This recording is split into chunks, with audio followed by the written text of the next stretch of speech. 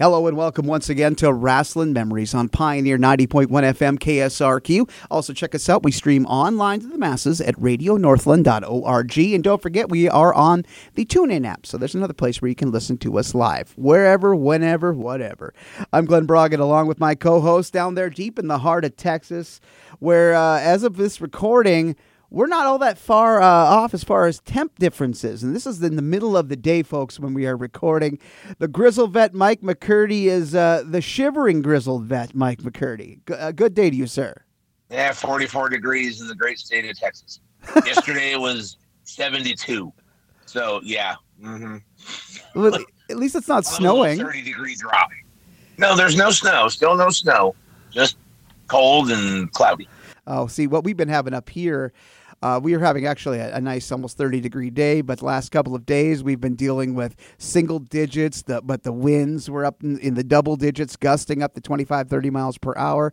So, yeah, the walk into my other job from the big parking lot is, if I wasn't awake by the time I got to the parking lot out of my car, but that walk has always been the great awakener for me, and it gets me ready to go into a warehouse. But at least my job is warm. Well, there you go. Well, my normal job, I work in a bakery, so if it's cold outside, I've got a 500-degree oven inside with me, so I'm always good there too. We're protected. We're protected. So, Mike, how you been? Always, of course, we keep up on what's been going on in the world of wrestling. Wrestling never at a loss for action. Of course, there was the Survivor Series, and AEW had their pay-per-view. And, of course, if you want to go off the wrestling beaten path, a wrestling-related thing that's been getting some buzz and getting some heat, I guess, these days, is a documentary series that is on the Peacock network, on the Peacock app, rather. I'm so old school, I still say network. Mike, you and I have watched this documentary featuring Teddy Hart. Now tell the folks a little bit about this, and then we'll kind of go back and forth before we get to our guest today about this. This, to me, was just everything I thought it would be, because I've been following the guy through his various visits on podcasts through the years around that period of time. So it was just kind of it was like putting the puzzle pieces together here and kind of getting to really, if you didn't think he was a space case or just a head case before, this pretty much cements it. What an interesting doc. Interesting is the I'll be nice. Interesting word to put it, I guess. Yeah, what we're talking about: dangerous breed, crime, cons, and cats. The Teddy Hart documentary that's on Peacock. Only 3 episodes, so it's a quick and easy. Well, I don't know about easy. It's a quick way to get through because it's only a little under 3 hours. But man, I knew Teddy Hart was kind of a nut. I worked a couple shows in Vegas at Cauliflower Alley that Teddy Hart was a part of. So, but I didn't realize to the extent of where he went. And also, I did not realize that someone that I met when I moved out here to Texas back in 2016 actually was part of the Teddy Hart story at one point. I did not know that she had, she was with Teddy Hart at a point. So that was kind of an interesting thing to find out. But yeah, no, it starts off as this guy wants to make a reality series about professional wrestler Teddy Hart. And by the end of it, it's a true crime series and it's a where is she now type of thing. And and then there were a few players that they brought in that were featured on this documentary that haven't had the most squeaky clean records as far as pro wrestling, just as far as criminal records go. It seemed a little awkward seeing Jason Rance on there. He's definitely one that probably doesn't get too much love, and for good reason, just from his track record. See, when I was watching that and they got to the part where the girl's doing the training in Florida and they get to that scene and he's like, my name is Jason Rance. I'm the owner of the Team Vision Dojo. And I just kind of dropped my chin to my chest and was like, oh, God, because the story already was crazy enough. And then you add in Jason Rance knowing his backstory and, oh, God, it just made it so much worse. But the thing is, we do recommend you watch, if you're a wrestling fan, you're a curiosity seeker, you love watching those consumable true crime, mini series whether on streaming media, this will be your jam. But Mike, we're not going to sit and talk about Teddy Hart. No. We got bigger fish to fry this week. No. We got real big fish to fry this week, mate. And we're going to go back to kind of our childhood with our guest today, Mike. We are. I'm looking forward to this. Yeah, me too. And, growing up, we weren't like, when we were kids, we didn't have these things like, the interwebs. We didn't have the dirt sheets. I wasn't, I first started watching wrestling when I was 5 or 6. I wasn't looking to in the mailbox for my Meltzer report, or even into my later developing years. My go-to was this a great series of magazines, man. When we were talking about Inside Wrestling, Sports Review Wrestling, The Wrestler, and of course, the big one for everybody loves too, Pro Wrestling Illustrated. Mike, you're only a couple years older than I, but you know the feeling of what it's like every month to get the jump and get those magazines. Boy, I spent endless hours reading these magazines, and I got to know a lot about these wrestlers, though, too. So I guess I consider it was an education every month and to figure them out. But, boy, I bet you had a few dollars that were contributed to Stanley Weston and his company for their wonderful magazines. As I said in a previous episode, I used to save up my allowance, babysitting money, and all that so that I could go to the local liquor store where those magazines were always on the bottom shelf right there, along with some of the Napolitano magazine. I would buy my stack of magazines every month, and I would go home happy and read every one of them cover to cover. So, yes. After, of course, I bought my Hit Parader and my Metal Edge and some others too. So I had to have my music magazine. So, like, even when you were younger, I mean, given the big guy that you are, the grizzled vet that you are, did they, you could have just slipped in a 40 and it would have been okay back then? Well, we might have, when I got a little bit older in high school, I might have. When you were 12? Made it, 13, 14. Yeah. I might have picked up a purchase that I wasn't supposed to because, I look a little bit older for my age. No, mainly the liquor store was where I got my wrestling magazines. Oh man, we're so just pleased as punch to have a great guest that you were able to track down, Mike. One of the guys who was a part of those great magazines, not just PWI. We talked about Inside Wrestling, The Wrestler, Sports Review, and a few more that need to get mentioned. But why have us rattle on about these magazines? Why not get to the guy who was in the nerd? He was right in the machine, man. He was one of those guys that was hustling and contributing. No, we already had Bill Apter. This guy I've been wanting to talk to for quite a long time. Mr. Craig Peters, thank you and welcome to Rasslin Memories. Hey, Glen and Mike, thanks for having me. I really appreciate it. I want to talk about Hit Parader. I used to get that one, too. I'm a big music guy. There we go. Yeah, I bought everything on the stands. Did you read Cream? Oh, absolutely. Oh. Boy, howdy, I did. Boy, have you seen print? They brought it back this year. They're doing like quarterly almost like coffee table book size magazines. They're doing the whole Cream thing again, but they're not doing it in stores. They're doing it like via fan club, these little offers that you can sign up for. But they got a second magazine coming out. I got the first one that came out, and it's so true to the Cream formula, even when they're covering some of the present day. I haven't seen it. That's good to hear. That's really good to hear. Oh, yeah. I mean, it's so cool that there's some of that nostalgia love out there, whether it's, kids collecting vinyl records, to other stuff, It seems like the people are having that little hunger for the past in this push-button, easy swipe world. They think they want things that are more tangible. And what was nothing really more tangible than having a magazine. And gosh, I can just think about, and I still to this day go visit my brother who has every one of your damn magazines since 1979, and just think about the great memories and just how I kind of got my idea and grasp of what was going on in the pro wrestling world outside of where I was here in northwestern Minnesota watching the AWA.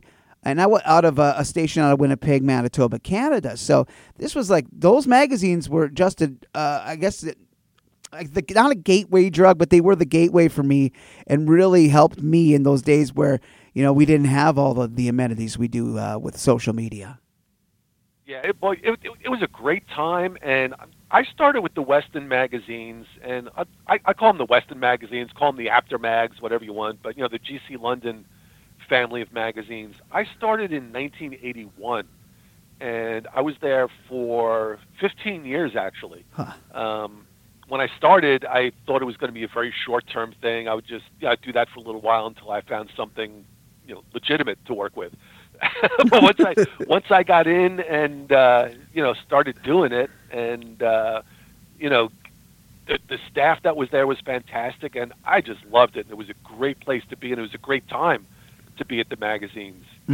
Just watching the business grow and grow, and then hit that Hulk Hogan crescendo, and the breaking down of kayfabe and all of that. It was just an amazing time.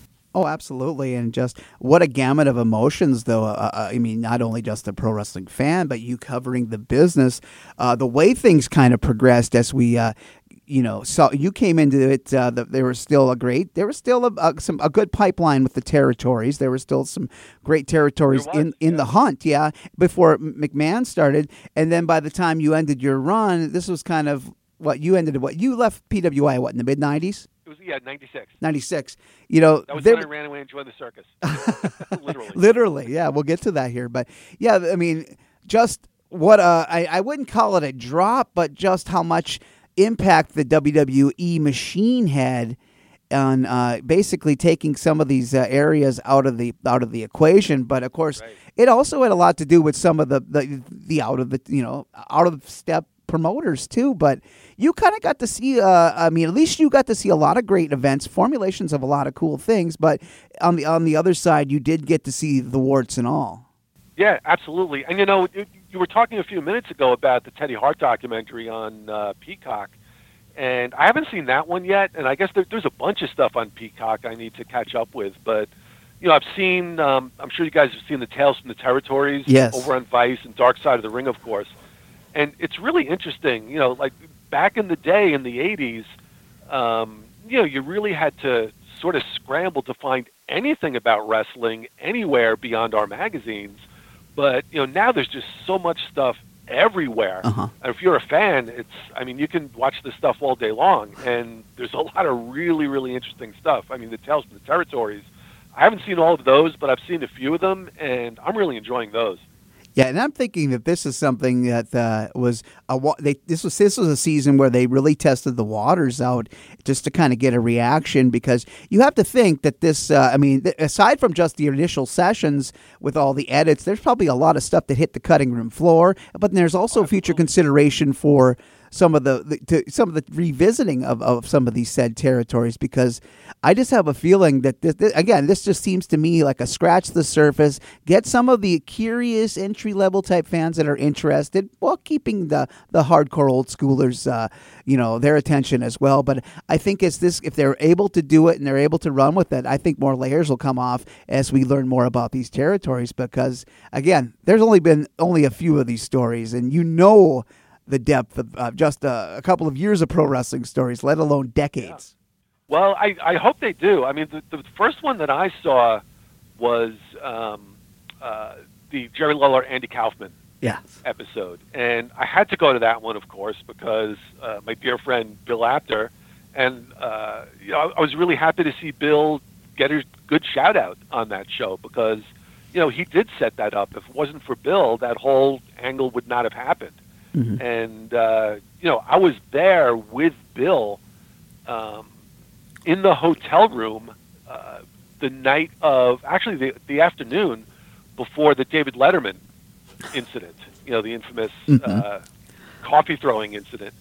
And Bill and I were actually on the stage when that happened. Bill was I was huddled up. Actually, both of us were huddled up. He was at the base of one camera. I was at the base of another.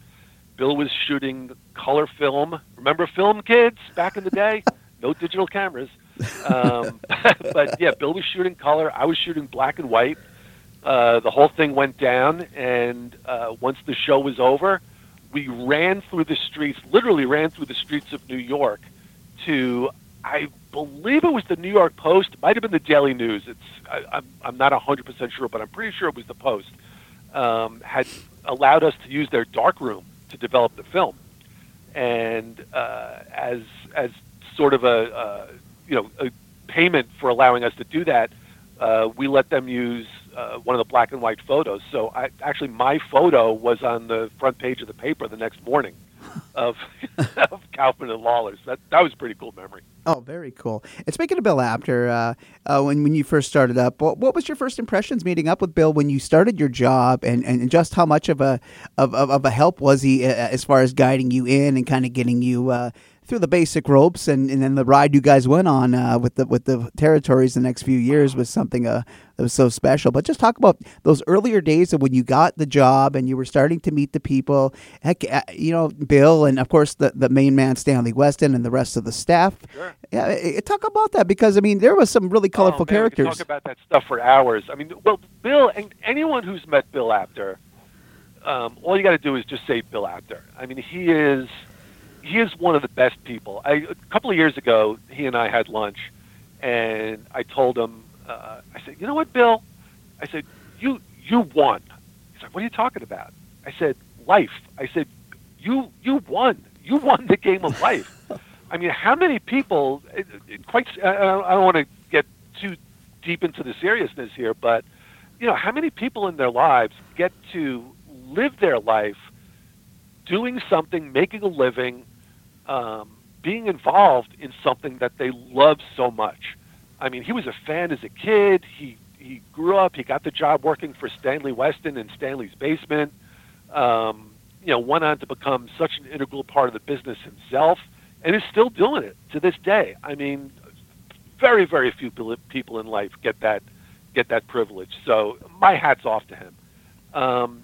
In the office, Bill was, oh man, Bill was as funny in the office in a professional setting as he is every day in a friendly setting. We worked hard, we played hard. Bill loves Jerry Lewis. His Jerry Lewis impression was, frequently heard in the office. We were the GC London family of magazines, so Bill actually created a character called Mr. London, and he had a bowler hat and a cane, and every once in a while Mr. London would make an appearance, and Bill would walk around from desk to desk speaking in a British accent, Mr. London checking on the employees and seeing how things are doing and how are the magazines. It just sort of, it was almost like a Jonathan Winters kind of a thing, doing that improvisational type of performance and comedy, and boy, was he great at it. Mm-hmm. Professionally, the thing that I really treasure the most about my relationship with Bill, other than the fact that he very quickly became a dear friend and to this day is a dear friend. I got to tail Bill on trips around the country, which I know Stu went on a couple of trips with Bill, but I don't know that anybody else really got to do it to the degree that I did, and I'm extremely fortunate at that. So when wrestling really started picking up a huge head of steam in the mid-'80s, we were doing a lot more magazines, right? So we had Pro Wrestling Illustrated, The Wrestler, Inside Wrestling, Sports Review Wrestling, Wrestling Superstars, Wrestling USA. We had Wrestling Annuals, Wrestling 84, or Wrestling 85. Mm-hmm. Wrestling Bad Guys magazine for a while. I mean, there were tons of them. We were putting out, 4 or 5. Maybe there were some months we even did 6 if you count some of the reprint magazines. So we were churning out an awful lot of product, and we needed a lot of photos to go with it. So we would do things. We'd go on trips, and like I mentioned with Letterman, typically Bill would shoot color, I would shoot black and white, but the first time going out on the road with Bill, you walk into a dressing room, and I'm pretty new to the business, right? I haven't been on the road, and Bill's been on the road for years, and the two of us go walking in, and, the wrestlers are sitting there, and they look up, hey, Bill, and they just kind of quiet down very quickly, and they're giving me this skunk eye, like, who's this guy? And, Bill goes, oh, that's Craig. He's with me. He's all right. Well, Bill Apter says, he's with me, he's all right, you're in with the boys. And, that was sort of a huge privilege. But also seeing Bill work with the wrestlers when he was posing them. We had a portable studio we would bring around from city to city. And, sometimes it would be backstage at the arena. We'd set up a backdrop and lights once in a while, it would be in a hotel room. We'd tear it apart, set up backdrop and lights, and the wrestler would stand on the backdrop and pose. And if you haven't done that sort of photography, it's hard to understand how difficult it is to get a really good photo. You want to get the person who's posing in a relaxed frame of mind. You want to get them to stand this way, stand that way. And boy, Bill was I learned so much watching Bill interact with the wrestlers and get them relaxed and sort of play with them, and his sense of humor got him to a point where they would pretty much do almost anything for Bill. It was just a huge. It was like a master's class in how to photograph someone in a way to get them to give you the photo you want to get. Mm-hmm. What I love about Bill, though, too, was he was he had so many connections with these promoters and promotions that he would go, at the time of the year-end awards, you would see a lot of Bill around, whether it be on AWA TV or in some of the territories. And, of course, down in Georgia, where the scouting reports thing came about, having such strong relationships with these other territories, that must have really had softened the blow after things kind of fell out with the WWF back in the day. Yeah, I think so. I mean, Bill had those relationships, and everybody wanted to be on the cover, right? So I think the hardest part of Bill's job was probably just it's almost like the guy on the old Ed Sullivan show balancing all the plates on the ends of the sticks and keeping them spinning. That's kind of like what Bill did with all the different territories.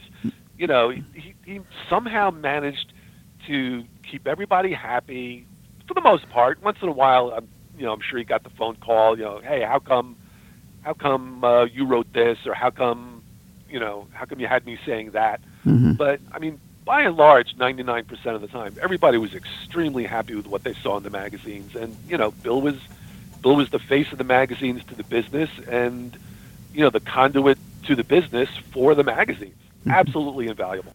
Mm-hmm. And we talked about, you mentioned Jerry Lawler and Andy Kaufman. Through those relationship with Lawler, that was really a beneficial thing for both the magazine, of course, and for Memphis, because, again, you got so many great stories out of Jerry with various photos, some taken by a young Jim Cornette, that this was just one of those great pipelines of, again, a guy like when I started collecting magazines, I was able to kind of figure out who was in the territories. And then when I finally got to see these people on TV, it kind of gave me a great reference point. So that's interesting. So what would happen when you would read the magazines and you'd see the guy in the territory, but then he'd go somewhere else and he had a different character? What was that like? That was a bit confusing, of course, but then just a little bit. That's actually something we couldn't address in the magazines all that much, right? Yeah. We're still holding kayfabe for the most part while I was there, so you couldn't really say, oh, so and so got a new gimmick, and now he's this, and he was that. We sort of had to play them as two separate people. Mm-hmm. Yeah, like again, take it for instance, like Portland fans and even Mid-South fans. Easy Ed Wasowski becoming the South African Colonel De Beers. I mean, Colonel De Beers. Yeah, could you imagine? Like, there was probably a lot of people like, that's Easy Ed. I guess that's kind of like the readers who really sort of paid close attention to that. They were probably the ones that started to understand, what breaking kayfabe was about, right? Mm-hmm. There was a little something else going on here than I thought there was. Yeah. But it is, but then that's just the magic of wrestling. And again, having all those magazines. Yeah, I mean, it's like but I mean, you guys had such great writers too. I mean, you talk about yourself, and of course, you had Stu Sachs, a guy that left us way too early in the early part of the '80s, who was just great at being a heel too. Was Dan Shockett, man? God, I mean, could you imagine how this guy, if he would have stayed, and again, if he was alive, and if he would have stayed in the business of writing for professional wrestling, or at least one of his many projects, because you seem to be a pretty busy guy, but could you imagine some of the great things that could have came out of, especially some of these big things when wrestling exploded on that national basis? Absolutely. Dan was a super talented guy. A lot of his writing was done for adult magazines and publications, but he had the type of talent and the type of very wide interests that I think had he lived, he would have broken into the mainstream, and he was starting to break into the mainstream a little bit when he passed.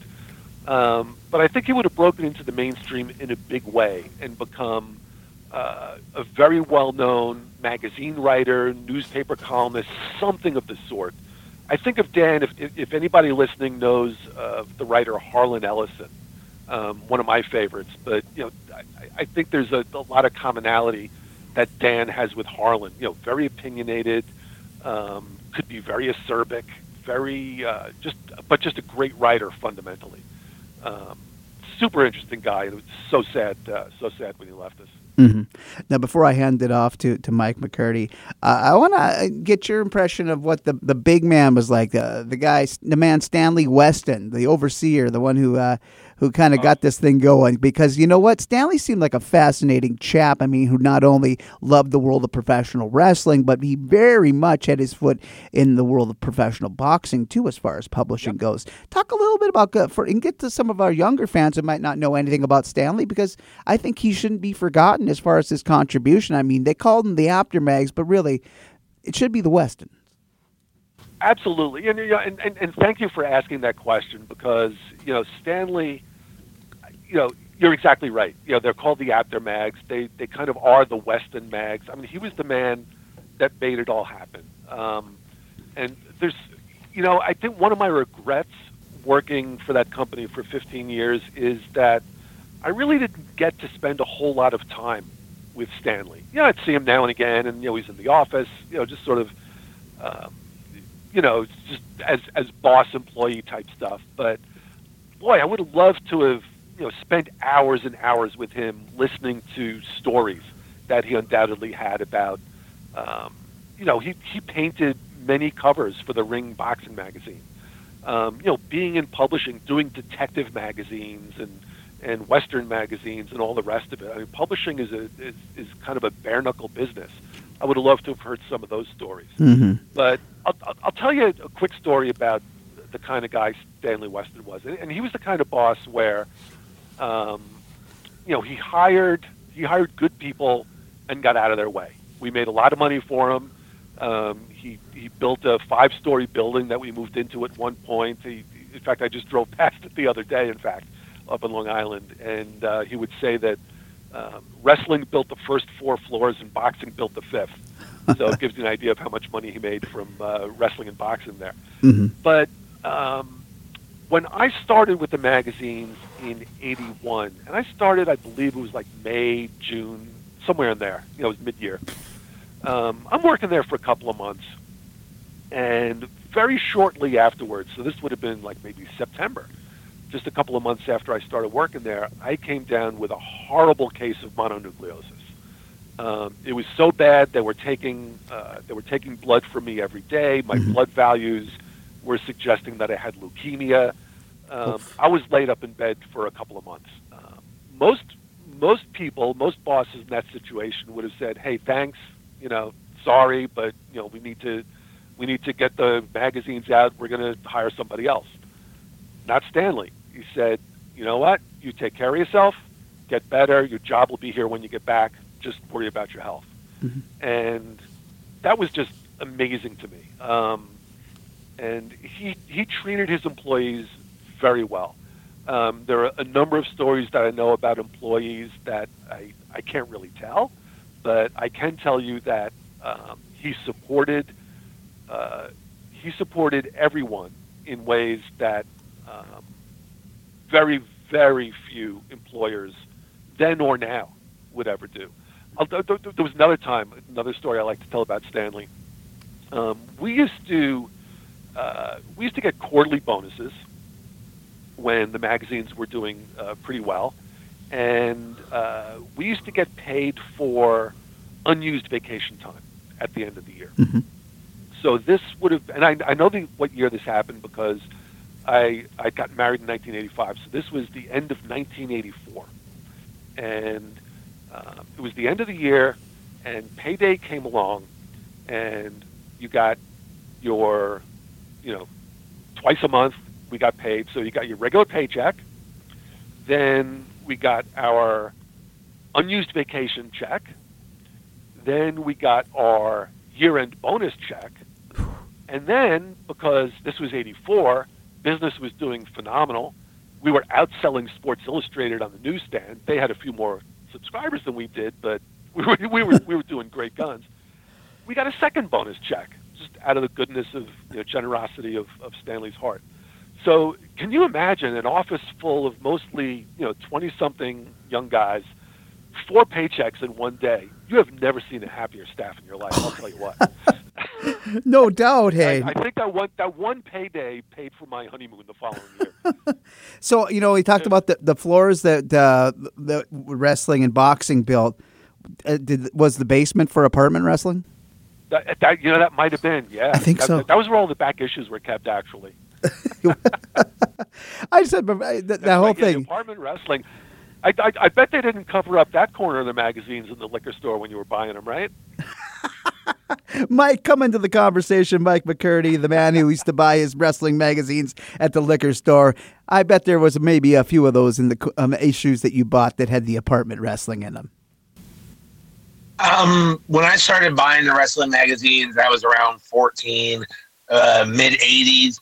The apartment wrestling had kind of gone its route by then. I do have some of the apartment house wrestling magazines, though, that I have since purchased online. And obviously, you know, Theo Arrett, I have his book, Exquisite Mayhem, which has a lot of that old, you know, apartment house wrestling stuff as well. So, you know, the little more risque version of it, of course. I'll tell you a little thing about Sports Review Wrestling and the apartment wrestling stories. You mentioned Dan Shockett earlier. Most of those stories, not all of them, but probably 95% of the apartment wrestling stories were written by Dan. And I think I wrote one or two. Maybe Dan was busy and had something else going on. We were on deadline. I think, you know, a couple of other people, Dave Rosenbaum, I think, wrote one or two. But by and large, they were Dan Shockett creations. And if you read through the apartment wrestling stories, you will find a Dan Shockett signature in each and every one of them. And what he used to do, he would put the same phrase, but a different version of the same phrase, in each of those stories. And the phrase was, it was a blank exhibition of wrestling blank. So it might be, you know, in one story it would be, it was a furious exhibition of wrestling brutality. Next month it would be, it was an incredible exhibition of wrestling intensity. Whatever, but it was the same phrase, and like that was his little, that was like a little Easter egg that he put into each one of his stories. That was sort of his little signature. But every apartment wrestling story written by Dan has that somewhere in it. I'm going to have to look for that now. I'm going to have to dig out my magazines and read a couple of these stories. Now I'm kind of interested. One thing I'd like to ask about, now I've had a chance to, I've met Bill on a couple occasions. He was out here in Texas for our Parade of Champions in 2016. Ended up hosting the Jim Cornette Experience. Jim Cornette did a live show, and Bill ended up becoming the host. And Bill was a great guy. And I had a chance to tell him, and I've talked to Dan Murphy as well, and I can tell you the same thing. When I was about 14, I found the I was in high school. I loved English, I loved writing, and I loved wrestling. That was my thing. I found those magazines. I flipped through them. I didn't know about the magazines. I knew about WWF, and I knew WWF had their magazine because my parents would buy me that for Christmas every year. I didn't know about your magazines until I found them at that local liquor store. And by local, I mean it was a 30-minute drive to get to the town where the liquor store was. But I saw the pictures, I saw the articles, and that got me to realize, hey, I can take pictures and write about wrestling. I can do this. And that's what I did in high school. All my essays in it were wrestling related stories. And my teachers realized, wow, you really have an interest in this. And it's kind of burdened kind of what I've got now. So I love those magazines. I want to thank you for everything you did with the magazines. First off, it was my childhood, but it also kind of led to me what I'm doing now, where I get to be a historian. I get to study and research the history, and those magazines are part of that history. So, I just want to thank you for that. Yeah, that's great to hear. Thank you. And I'll tell you this. It's I've always found it interesting that Stu Sachs had a wrestling newsletter when he was a kid and went to the magazines from there. Bill Apter was a wrestling fan growing up. I wasn't. Um, I'd been to the matches a couple times, seen it on TV a bunch of times, but I was more of a comic book guy, and that's sort of how I was able to pick up the threads of what was going on in wrestling at the time because you know I looked at it and these are flesh and blood comic book characters. I get this. Um, but a lot of us on the magazines, and this counts for Stu as well, and the other writers we had, Dave, Dan, and everybody else. I don't know if Matt Brock counts as this, but we all came out of we all worked on our college newspapers. We came from English programs or journalism programs or whatever it might be, and I always sort of looked at those days as magazine professionals putting out wrestling magazines as opposed to wrestling fans putting out wrestling magazines. We were always an argument over the Oxford comma could break out at any time and go on for an hour. We were very, very concerned about putting out, good quality writing. We were very, very, very cognizant of our editing. Now, having said that, there are some Twitter accounts that I follow that will post pages from old magazines and stories and whatnot, and I go back and look at them, and I sort of cringe, like, oh my goodness, did we? That needs editing. That headline could be said a better way. But at the time, we were really, really bent over backwards to editorially put out a very solid product. I know, like when I started writing, I wasn't just writing stories. I was trying to emulate, the newspaper writers and short story writers that I liked at the time. Bring something more than just trying to fill up a couple of pages with text.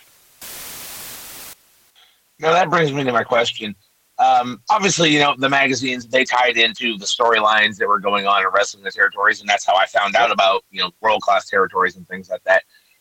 As someone who's a journalist or a serious writer, writing the stories to correlate with the storylines on TV, obviously you're kind of keeping. What was that like? Because obviously they're scripted. Sorry, I hate to say it. Right. Yeah. But what was that like? Because you're writing a serious magazine. You're going to be selling this magazine on the newsstand, but the stories you're writing about are totally made up by bookers, promoters from all over the U.S. and all that, and you're basically continuing those storylines. What was it like to be able to create stuff like that? Well, it was very liberating in the sense that you didn't have to sit on the phone for hours and try and run down somebody to get a quote. So there was that. It was very efficient. In the very beginning when I started, again, I started in 81, so, late 70s into about 82 and even part of 83, it was still pretty much the Wild West in terms of the types of stories we would run. You go back and you can read columns where, Ric Flair is expressing his thoughts while he's taking a shower or something like that. Like, who would know that? That's obviously on the face of it, it's just absurd.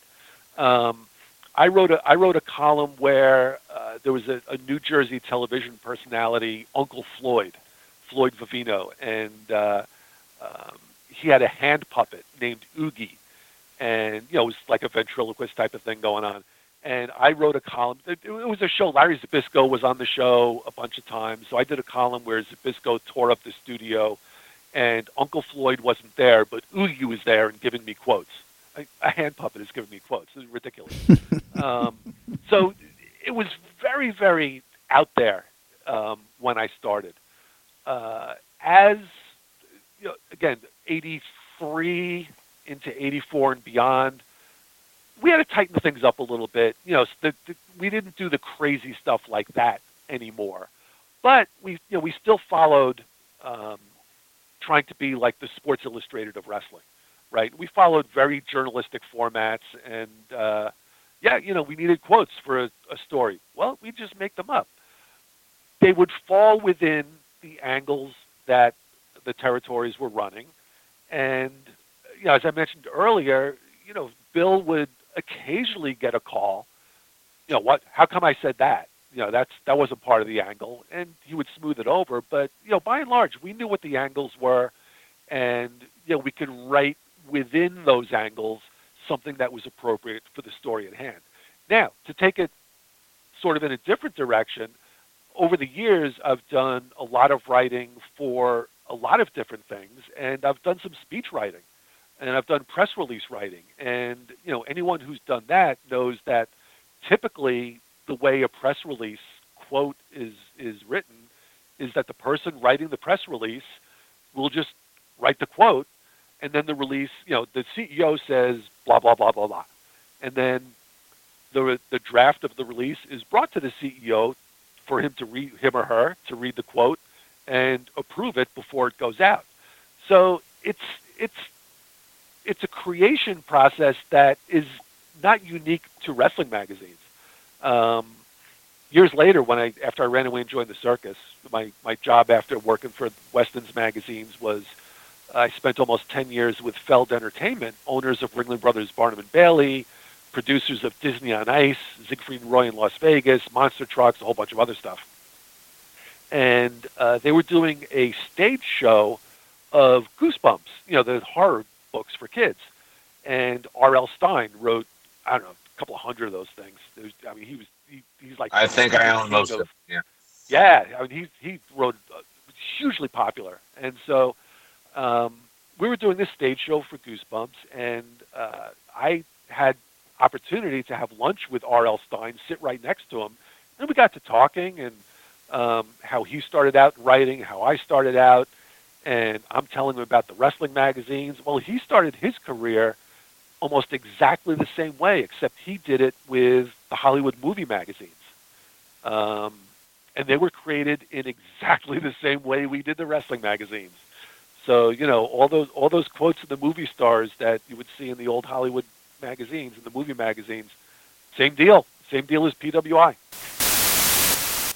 One of the magazines, it's one of my favorite covers. I actually have a mint condition copy of it. Is the cover that has the photo of Kamala with Hogan's head on the spear, and it's a classic image. It's a classic cover. Looking back at some of the work you've done in the magazines, what were some of the highlights for you? The ones that stand out the most? Because I love the Kamala, the Kamala image. That was absolutely one of them, and I'm the first one to admit that my memory can get hazy at times, but I will fight Stu Sachs and Bill Apter to the end on this one. That was my idea. Hulk Hogan's head on a spike.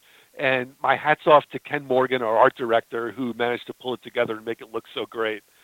But, oh, man, that was one of my highlights. Another one, absolutely, was the year-end issue of PWI. I think it was 83. I call it the Road Warriors horror cover. I think it might have been 84, the year-end issue for 84. But, it was, the old gimmick where, like, you would take a flashlight at night and shine it up from under your chin on Halloween to make yourself look scary. Well, we were in the studio with the Warriors, our portable studio that I mentioned earlier, and Bill was taking pictures. And I got the idea, and I said, Bill, let's try this.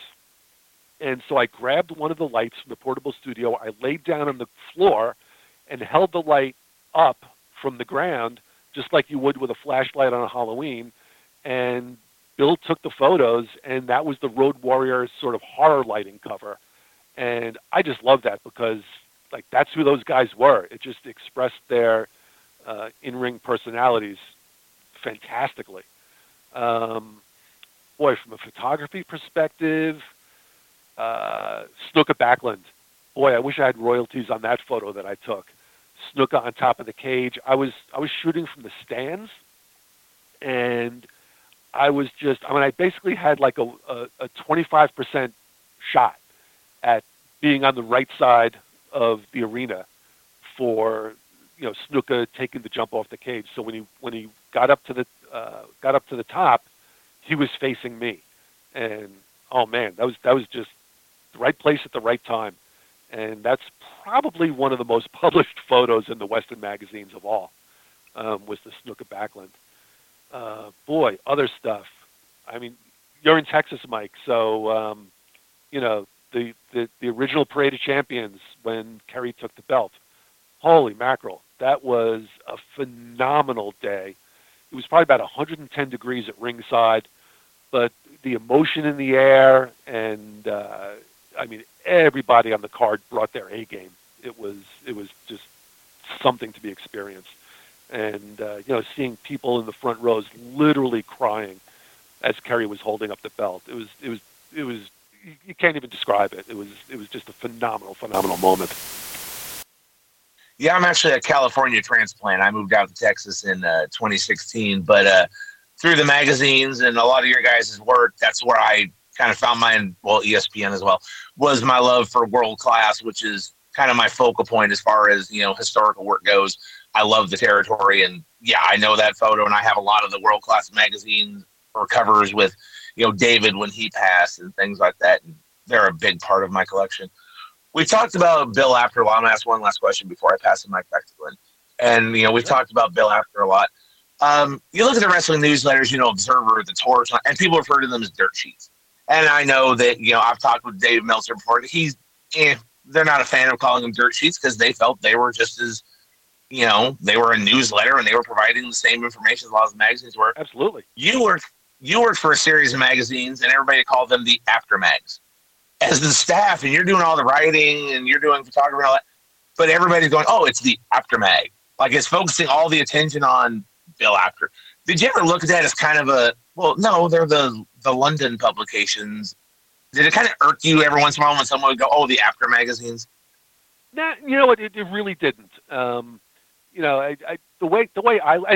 wrote an awful lot of stories, and Bill Apter's byline was on them. So that, it's sort of another dimension of that. But no, it was fine. Listen, Bill was the face of the magazines, and nobody got irked by that at all. It was I guess maybe it was a perk of the job, if you want to call it, but he earned it. I think Stanley was happy to not have it called the Western magazines. He was more of a be in the background kind of guy. But Bill was out there, and he was doing the TV. He was doing the, he was doing all the difficult legwork. Acting on behalf of the magazines with the business, and it was never an issue. Absolutely never an issue. All right, before I hand it to Glenn, one quick story about when I met Bill. As I said, he came out here for the Parade of Champions in 2016 when WrestleMania was out here in Dallas, and I got to meet him. 2 weeks later, I saw him at Cauliflower Alley Club, and we had just arrived at the hotel, and we're going to the casino. We're going to go get some breakfast, and I see Bill walking through, and he looks at me, and he goes, oh, finally, somebody I recognize, and he comes over and gives me a hug like he'd known me for years, even though he had just met me 2 weeks ago, and he's chatting me up, telling me he's going to look for some chocolate because where he's, New York, it's lunchtime, so he's going to get some chocolate, but he acted like he'd known me forever, and he'd only met me 2 weeks prior. Yep, that's pure Bill. Another thing too, like if he was walking through, say, the dining room and he saw you sitting there having something, like he's just as likely to do that as he would be to come running over and start yelling at you and going, "You're the guy that owes me $20 and you never paid me back." Start doing some sort of shtick right there on the spot. And we had a couple of routines that we used to do all the time, whether it was like on the road or just going to lunch from work.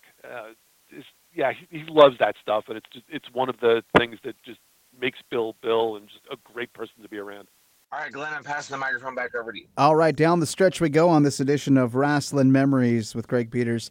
Greg, we talked a little bit about the newsletters, the dirt sheets, whatever they want to call them. PWI did something to an extent of a newsletter for a brief period of time back in the late 80s, and I was a subscriber along with a friend of mine. Talk about what finally got you guys into try at least putting your toe in the water of a weekly weekly circulated newsletter. Oh, I hated that thing. That was a pain in the neck to put together. I'll tell you what. That was less about trying to compete with, with Observer or Torch or any of those, and it was more about trying to address the issue that with monthly magazines, by the time you send the magazine off to the printer, and the time it actually shows up on the newsstand, you've got about 6 weeks. 6-7 weeks, somewhere in there. So an awful lot can happen in the world of wrestling. Oh, of course. 6 or 7 weeks. So we were trying to address that. It was really about how can we do something that's more immediate. How can we cover news now instead of hey, here's the breaking news from 2 months ago. What be? like that, like in the back of the PWI where he had like a newspaper headline type story tease. Yeah. What was that? Wrestling Inquirer, I think it was. Yeah. And that was literally the last 2 pages that we would put together for the magazine. So anything that happened close to deadline would wind up in there. Mm-hmm. But even at that, you're buying the magazine and you open it up and there's this thing that happened 7 weeks ago. So we were trying to do something, a weekly newsletter that would give more immediate information. But I'll tell you, my memory of it is it was just a real pain in the neck to put together. We had a lot of arena reports, results. Sometimes it was hard to find a lead story. It was hard to find enough results to fill it. It was a lot of work. Oh, gosh. It was only, I'm trying to think back. Was it 6 pages, 8 pages, maybe something like that? Yeah, because you opened it up and then you folded it out. Right. Yeah. Right. So that would be about 4 to 8 pages. Like that. Yeah, something like that. But it was a pain in the neck to put together. But when you say open it up and fold it out, that reminded me of something else that we did for a while, which were the poster magazines. Oh yes. Pretty cool. I don't know. That's sort of one of those publications that I tend to forget about. Like we did Wrestling Bad Guys for a little while, which was, where PWI was championing the good guys, and Dan Schock or Eddie Elner was, the exception. We flipped it around, so the whole magazine sort of took the Eddie Elner perspective, and I think we had a good guy columnist in there defending whoever needed to be defended. But yeah, we also had the. I guess it would have been a 16-page publication where you would fold the thing out and you would have this giant wall poster of whoever it was. Now, bigger pain, PWI Weekly or PWI 500? Oh, 500 by far. Let's talk a little bit about that. Thank goodness I didn't have to put that together. You get Bob Smith on this show, he'll tell you stories about the 500. Holy mackerel. I've heard him talking with John Arezzi about that, some stories on their program, and it's almost like he should have been given some sort of journalistic Purple Heart or something. Yeah, no kidding. That was a heavy lift. That was a heavy lift. He did a fantastic job at it. Yeah, and the fact that it's still, long after he had left the business, the fact that it's still going through the years. I mean, in recent years, Dan Murphy had taken on the task. Now I'm not sure what the consortium, what group of guys does it now, but that's a hell of an undertaking. And boy, it's just amazing when they come up with these issues every year. I was always amazed, but I always look forward to seeing number 500 for whatever. That pro wrestling's version of Mr. Irrelevant, like in the NFL draft. That's right. That's exactly right. Well, Greg Peters. Well, I always loved working on the year-end issues, too. That was one of my favorite things. Oh, they were, you guys had so many great ones. Like your 100th issue one was really, really cool too. I mean, there was a lot of. I remember it was a few years back. It was the end of the '80s where you guys like went all out. Like you opened up the prize closet and you had all of these different things that you were giving away. Whether it was we did a whole. Oh man, we gave away Dusty's boots. We gave away a whole bunch of stuff. Yeah, we had some pretty cool contests going on for a while. That Lou Thez belt, though, I was like, I saw that even as a kid. I'm like, wow, that's amazing. It was like a Mexican championship, some sort of championship that he gave to you guys. And I thought that was like, wow. I thought that one of you guys would have been able to put that in your trophy case before giving it to the Gen Pub. Again, that hats off to Bill. He would call around and say, hey, we're doing this thing. You got anything you can contribute to it? And yeah. And that's again, before we go, that was another thing, seeing, I guess it was like a team picture or the attendee picture, seeing it in Pro Wrestling Illustrated was the first time I got familiarized with the Cauliflower Alley Club. I mean, I know Bill. Yeah, Bill was plugged into that with Lou and Dory. I know Dory was a very, very close friend with Bill, and Dory and both Funks, and yeah. We could have you on here for hours and hours. We're going to have to maybe book a return engagement. We'll focus on a few topics because there's so much that we can get into that, we have to have a focus, because if we just did this all the time, we'd be going for days. But thank you, Craig Peters. What are you up to these days? Just before we go, I mean, I got to see, we talk so much about your past, but what's going on with you these days? Sure. Well, these days I work for a major financial institution, working on their artificial intelligence customer assistant that is part of their mobile app. Wow. So still in writing. I'm writing microcopy, but it's a very direct straight line from pro wrestling to circus to banking. Yeah. And then AI thrown in there too on top of it. So I mean, AI, yeah, but it's fascinating work, and I really enjoy it. And it's sort of a long story that I will not bore you with of how I got here. But I've been doing it for the AI stuff I've been doing for about 2 years, and I've been with the bank for a little over 10 years. Wow, and, it's been pretty good.